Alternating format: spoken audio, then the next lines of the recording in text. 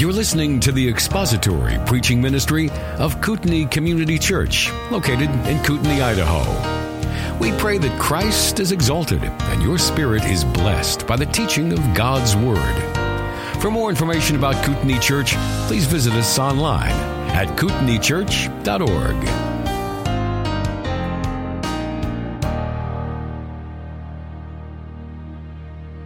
All right, so this is going to be the last lesson that I'm going to teach for a little while on this subject on God Wrote a Book. We're going to have a few weeks. Jess and Cornell are going to jump in, and then we will be back in lesson 5 sometime probably toward the end of April, I would imagine. So we have been looking at some of these key doctrines of inerrancy and inspiration, and to review, we spent a lesson talking about the inspiration of Scripture and what we mean by that and what we don't mean by that. And then we looked at what the Bible says about itself concerning inspiration and whether or not that is a circular argument that we use in speaking of the doctrine of inspiration. And then last week we began to look at the doctrines of inerrancy and preservation, and we talked about inerrancy and infallibility. We looked at how those are related to one another and how one contributes to the other, how infallibility, the inability for Scripture to err, is a greater and stronger word, a greater and stronger doctrine than inerrancy. Because I can write something that is inerrant, but that doesn't mean that I am infallible. It just means that I am fallible, able to write something that is without error in something. So when you talk about Scripture being inerrant, we are talking about the fact that it contains no errors, but then we also use the word infallibility to describe Scripture, meaning that it cannot err. It cannot make an error in any statement.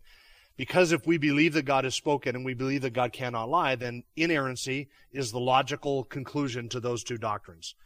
If you believe that God cannot lie, then if He has spoken something, then it must be without error. In fact, it must be infallible as well. So we looked at inerrancy and infallibility last week.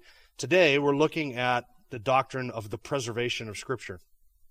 So I don't know, I'm not sure you have a page number there on your notebook, but we're in lesson 4, the preservation of Scripture. Preservation is first a biblical necessity. So when we talk about the preservation of Scripture, we mean that if God has spoken and He cannot err, we say that inspiration and infallibility and inerrancy apply not to any modern translation that we have, and not to any copies of the original documents, the original documents which we do not possess, but we apply those doctrines or those descriptions, inerrancy, infallibility, and inspiration, to the original autographs, the original documents that were written by the men who penned Scripture. We say that it is inspired, it is inerrant, and it is infallible, those. But we don't have those today. We have copies of those documents. And so then this is where the doctrine of preservation comes in. Then the question becomes, has God preserved what was originally written? Or has it been corrupted? Has He allowed it to be corrupted over time? So that, as Bart Ehrman would say today, we have no idea what was originally written since we don't have those original documents. We have no way of knowing that what we have today is an accurate reflection of what was originally written, because we can't take what we have today and compare it to the original. Does that make sense? Okay, so that is a sword that cuts both directions. Because Bart Ehrman can say that if we don't have the original documents, we can't compare what we have today with what was originally written. Therefore, we can't know what was originally written.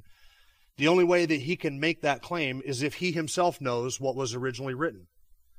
Because just as you can't prove that we have an accurate copy and compare it to the original, so you cannot prove that it's been corrupted unless you know what the original said, right?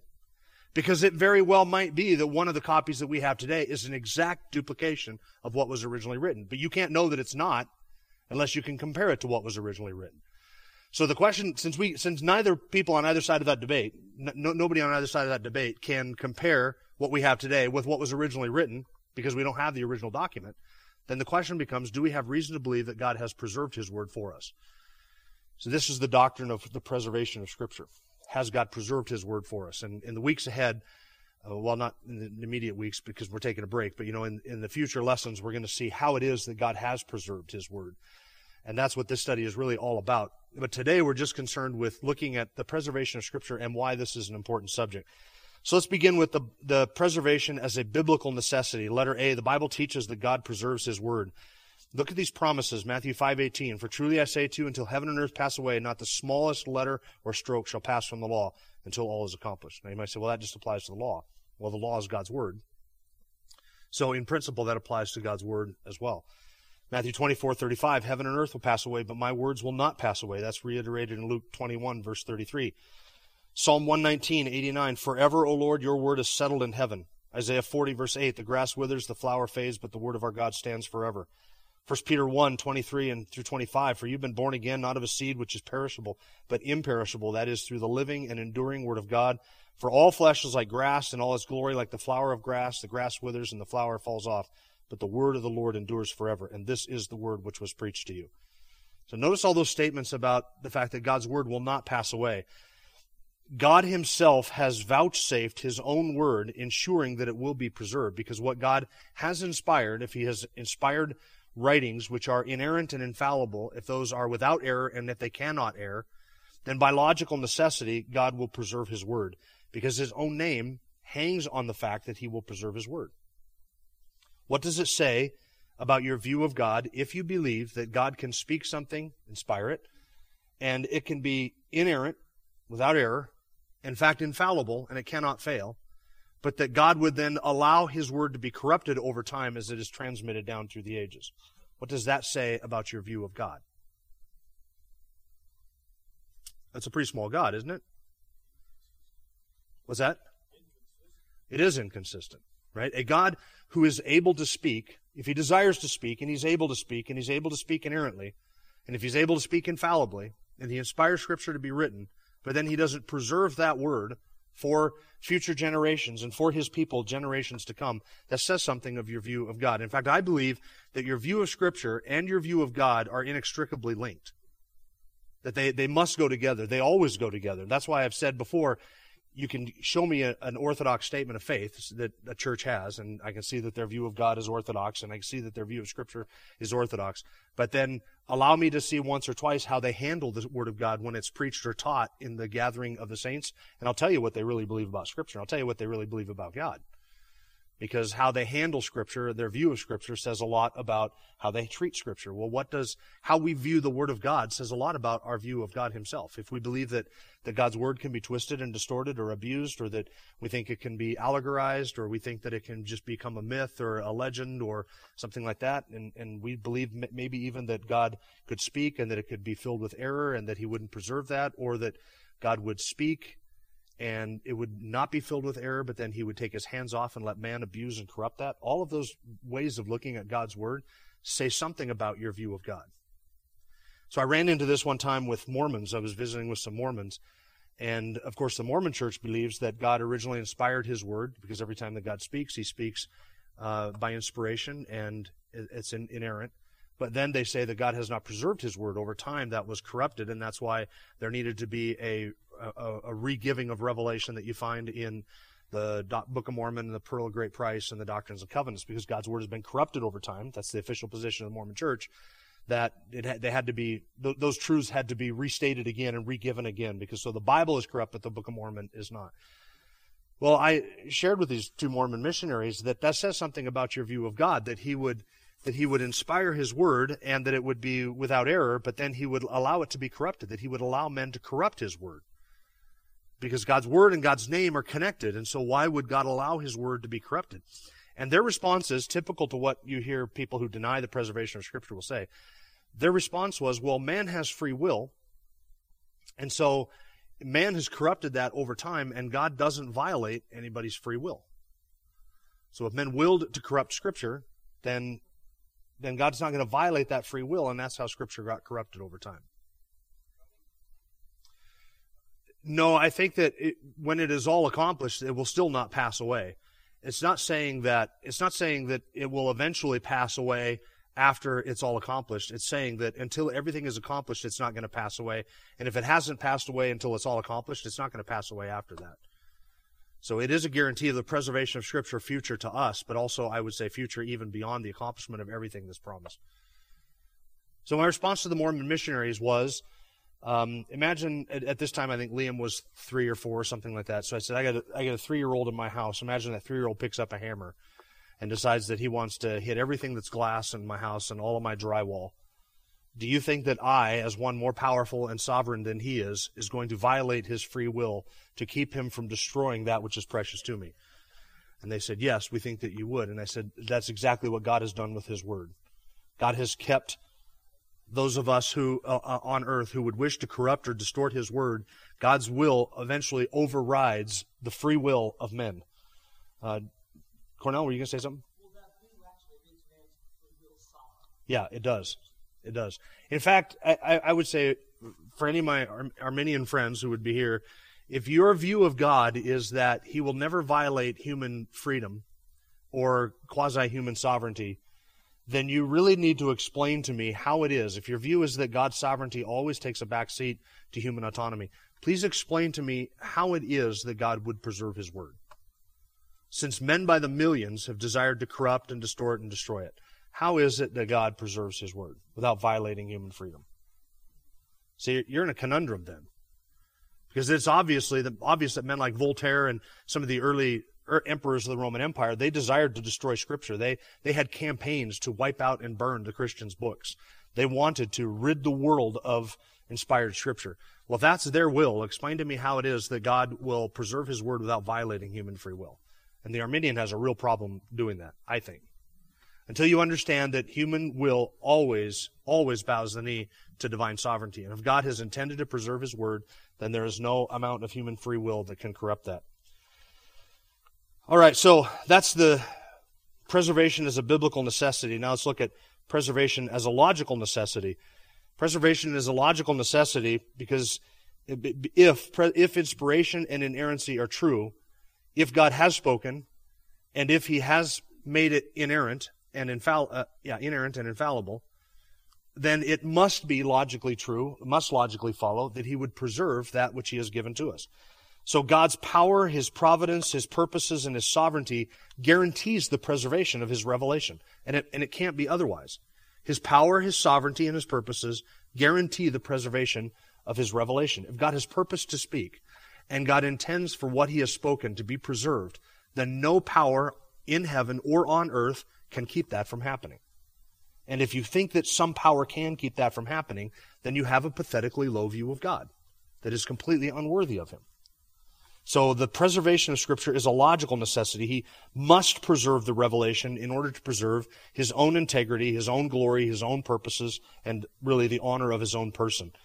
It guarantees preservation. If God cannot preserve his word for whatever reason, then he is a God unworthy to be worshipped. God's name is at stake because his character is revealed in Scripture. So if God has revealed himself in Scripture, but then has not preserved that revelation so that we might know who he has allowed that to be corrupted, then he has allowed what he has said about himself to be corrupted so that people later on will not know him in an appropriate way. So his name is at stake. His character is at stake. His salvation is disclosed in Scripture as well, right? We read that in 1 Peter chapter 1, where it says that we have been, let me get my language right, because sometimes I confuse it with James chapter 1. We have been born again, not of seed which is corruptible, but by the word of God. I confuse that with James chapter 1, verse 18, where it says that he caused us to be born again to a living hope. No, that's 1 Peter. He caused us, James 1:18.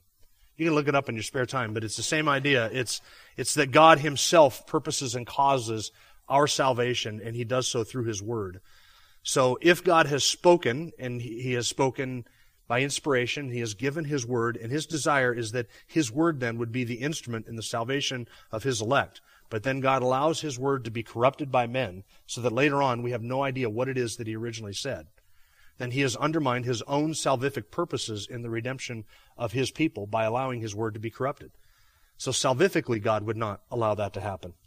And also his will is to be known in Scripture. How can God hold men accountable for violating his will or violating his commands if indeed he allows his word to be corrupted over time, so that we're not even sure today if the commands that he gave back then are the same ones that we have written down in Scripture today? How can God hold us morally accountable for violating his will or for not obeying his commands if he allows his word to be corrupted? So you see his justice, his integrity, his salvific purposes, his name, his providence, his sovereignty, his glory, his honor, the salvation of his people, and the redemption of his church and his eternal purposes, all of that hinges on the doctrine of preservation. So this is a logical necessity that we're talking about. So our conclusion is that man cannot thwart the plan and purposes of God. God works through his power, his sovereignty, and his providence to ensure the preservation of his word, which is given by inspiration. The God revealed in Scripture would never inspire an errant revelation. He has inspired an inerrant revelation. And if he has spoken accurately and truthfully and without error and infallible, unable to err, then by logical and biblical necessity, he must guarantee the preservation of that revelation because his name hinges upon it. And that is the doctrine of preservation. Do you have any questions before we deal with a couple of objections? Okay? No questions? This could be a shorter Sunday school lesson. All right. So let me give you a couple of objections, and you tell me how you would answer each one of these objections that we have listed there in your notebook. The first one is that man has a free will. We dealt with this a little bit. And cannot interfere with or violate that free will. Therefore, man has the power and the opportunity to corrupt or alter his word. The Bible, therefore, has not been transmitted accurately or faithfully. We talked a little bit about how you would answer that. I think a good illustration is the 3-year-old with the hammer, right? Because we talk about our man's free will and his attempts to destroy God's word, and we're talking about God being more sovereign and more powerful and working in providence to preserve and to protect his word. I think that that's a good answer to that. Any other observations on that? That assumes that man's will is at least equal to God's. Yeah. Or that man's power is at least equal to God's power. Yeah. Yep. Man's freedom is limited, and that's something to always keep in mind. Yes, we do have free will in the sense that we make choices freely. No one coerces us to make the bad choices that we make. We make our choices freely. But man's free will is not free in the sense that we can freely choose to do that which God would prohibit us from doing. I'm not free to fly. It's not according to my nature to fly. I'm not free as an unbeliever to choose righteousness or to do good or to please God. I'm free to make all kinds of choices to sin, but I'm never free to do that which would violate God's purposes or contradict God's sovereign will. His will always rule out. I can never overthrow or thwart the will of God by my exercise of my choices. So I think that this is a faulty view of human freedom to begin with. And of course, that's not going to make any sense to the unbeliever, but I think that by pointing out that, look, it doesn't matter how free you think you are, you're never going to be able to thwart God's purposes. If he is determined to preserve his word, there's nothing that you can do to prevent or to pervert that. Any other observations on that objection before we move on to the second one? Okay. Second objection, the Bible has been corrupted.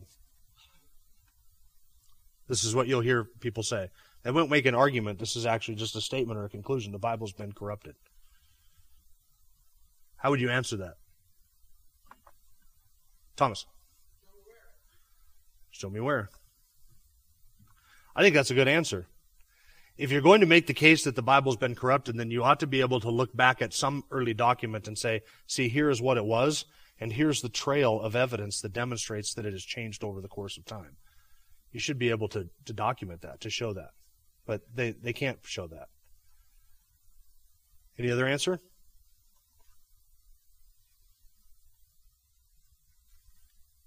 No textual scholars here that would point to a manuscript evidence or anything like that that we would look at? I think... Yeah, that's why you're here. The short answer to that is that the same God who has spoken has promised to preserve it. Now, there's an assumption that goes into that answer. There's actually a presupposition that I'm laying out in that answer. And I want to talk now for a moment about presuppositions. This is letter 8 in your outline. Bold presuppositions. Everybody begins with presupposition. Do you guys know what a presupposition is? Okay? It's basically something you suppose to be true at the outset of a conversation.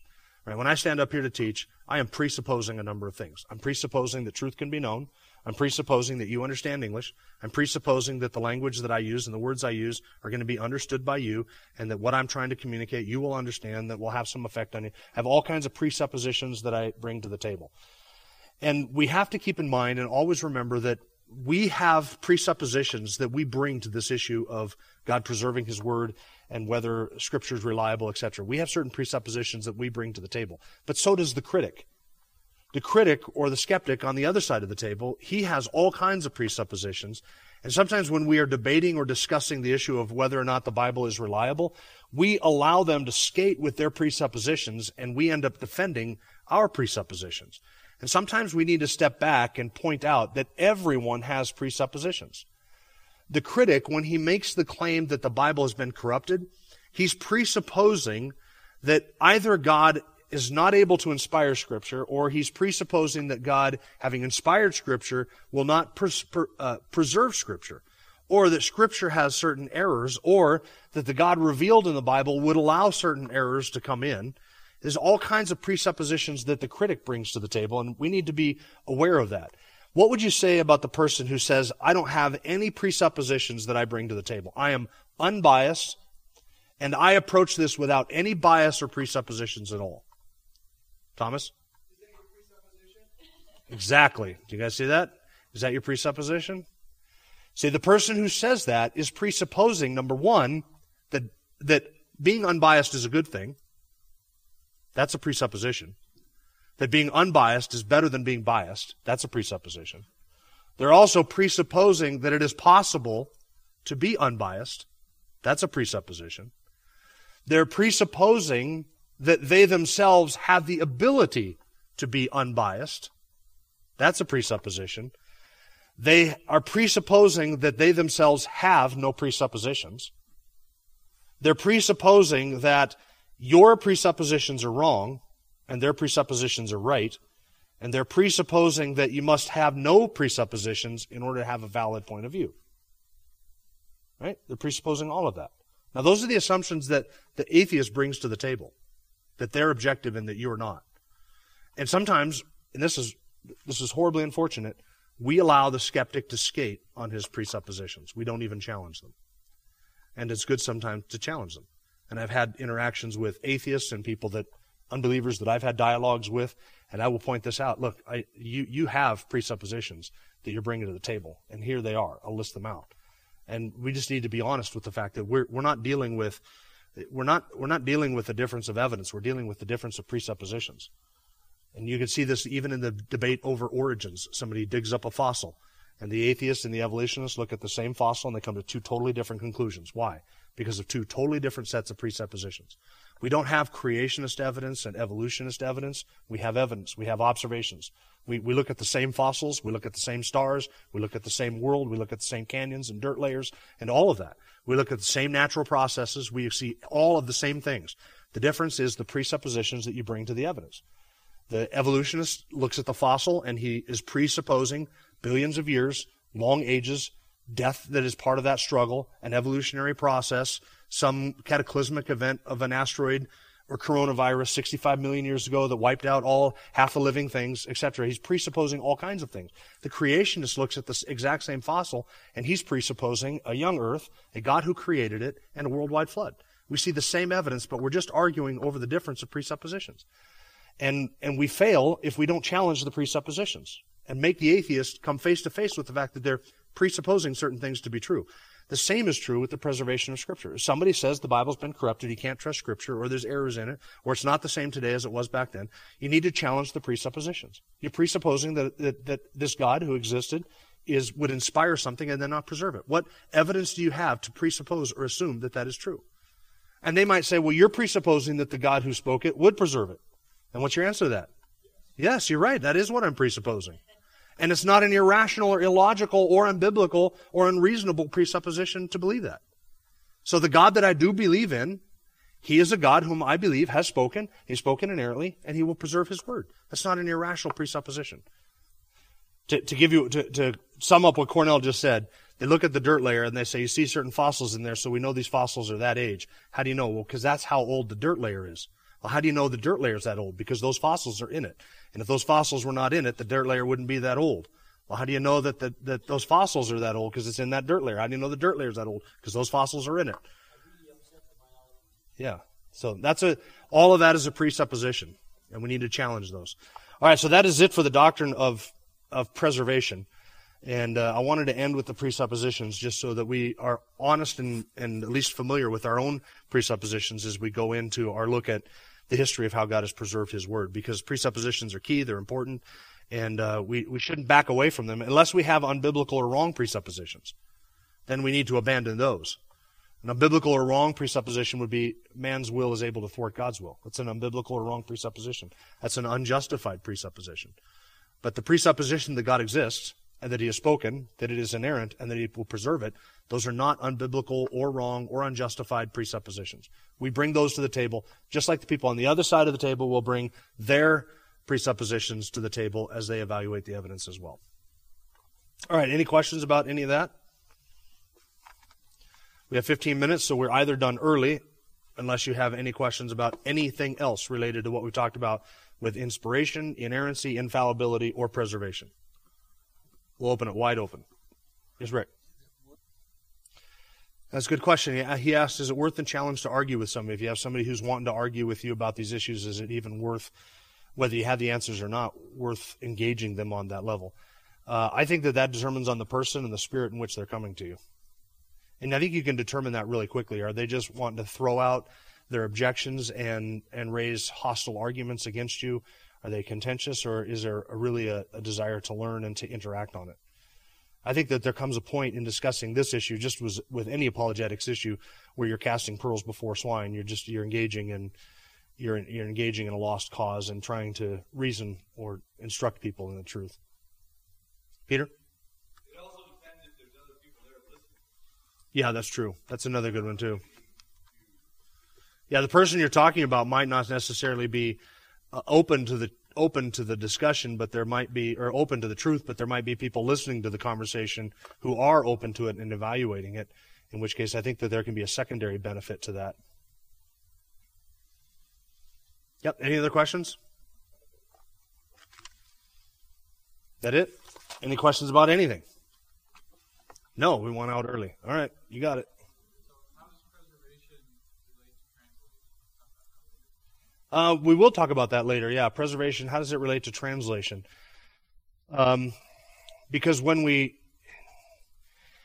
so now you're moving from one language to another language, and then the question becomes something that's slightly different, and that is, do we have reason to believe that we have accurately translated that? We might look at the manuscripts as they are in Greek and Hebrew and say we have reason to believe that these accurately reflect or accurate representations of the original, but then we're taking another step, which is in the translation process, have we accurately captured the wording of this or the meaning of that? And the translation issue is a little bit different, because there are issues that come up in translation which there are things said in one language that are difficult to capture word for word in another language. And so you almost have to give a phrase in order to capture that. There's a German, we'll talk about this when we get into translation, but there's a German phrase, the morning hours have gold in their mouths. And Andrea's walking by, she could tell you what that sounds like in German, but the morning hours have gold in their mouths. How do you translate that into English? The early bird gets the worm. The morning hours have gold in their mouths.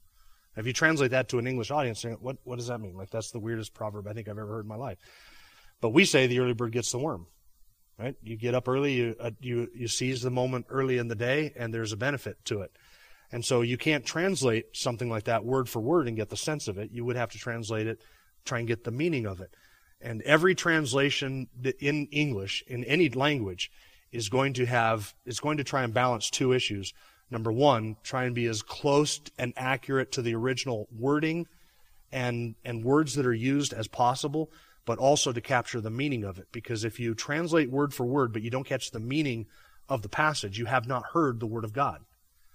Because the Word of God is not the series of words as it exists. Because if we did just word for word straight across into English, half of our Bible would be unintelligible.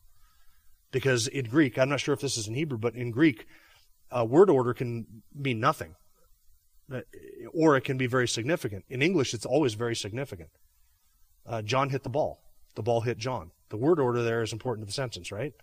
In Greek, the word order is not important to the sentence. So you can put those words in almost any order that you want, and the sentence still means the same thing. So you can't just have a word translated to word translation from one language to another. It would be in some cases unintelligible. So you have to translate the meaning of the idea and get the word order correct. That's why there's a lot of variety in our English translations, because sometimes the word order is used in English to try and capture the essence of what the original language said. So the preservation is related to it, but it's not the exact same doctrine, because we're talking about really now men translating from one language into another and trying to capture the sense of that. And so then the question becomes, have they done that well? And there are good translations and there are bad translations. Does that answer the question?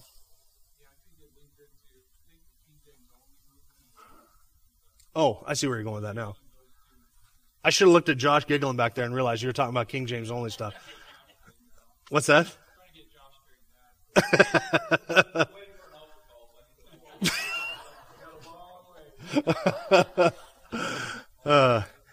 Yeah, and so when we're talking about preservation, we are talking about the copies of the original, and we're not talking about any one particular translation. So that was a much shorter answer to a better question. The preservation of Scripture is not guaranteed in any English translation, or in any translation, English or non-English. We're talking about God preserving His Word, and then we translate that into our language. And if we have the sense of the meaning, we have the Word of God. Whether you use modern English to equate that, or whether you use the Queen's English to equate that, it's the key issue is whether we have understood it or not. My response to that would be, why would you not trust a translation of that original language? Now, not all translations are equal. We'll talk about that when we get to translations. Not every translation is equal. So if you're reading Eugene Phillips? No. Peterson. Eugene Peterson. If you're reading Eugene Peterson's translation of Scripture, it's not a translation. It barely would qualify as a bastardized paraphrase. It's a horrible. It's not a translation at all. There's no reason to think that if you're reading Eugene Peterson's work that you're actually getting the sense or the meaning of Scripture. But there are good translations done by good people who understand those original languages. So the skeptic who, to challenge the presuppositions, the skeptic who raises that argument, they're presupposing that either we cannot make an accurate translation from the original languages to the English, or that the act of translating itself has not been faithfully done. Those are the presuppositions that they would bring to the table. And I would challenge those presuppositions and say, I have no reason to believe that a translation has not been faithfully done, or that my English translation of the original Scriptures, which we can go back and check the translation of them, because we know that it's not like Joseph Smith's golden plates, where the NASB comes from a guy putting his head under a hood and looking at tablets in some Egyptian dialect that nobody has been preserved. It's not like that's not the situation we have. We have documents that we can go back and look at. We can read the original languages, and there are people who are better at reading the original languages than they are in reading English.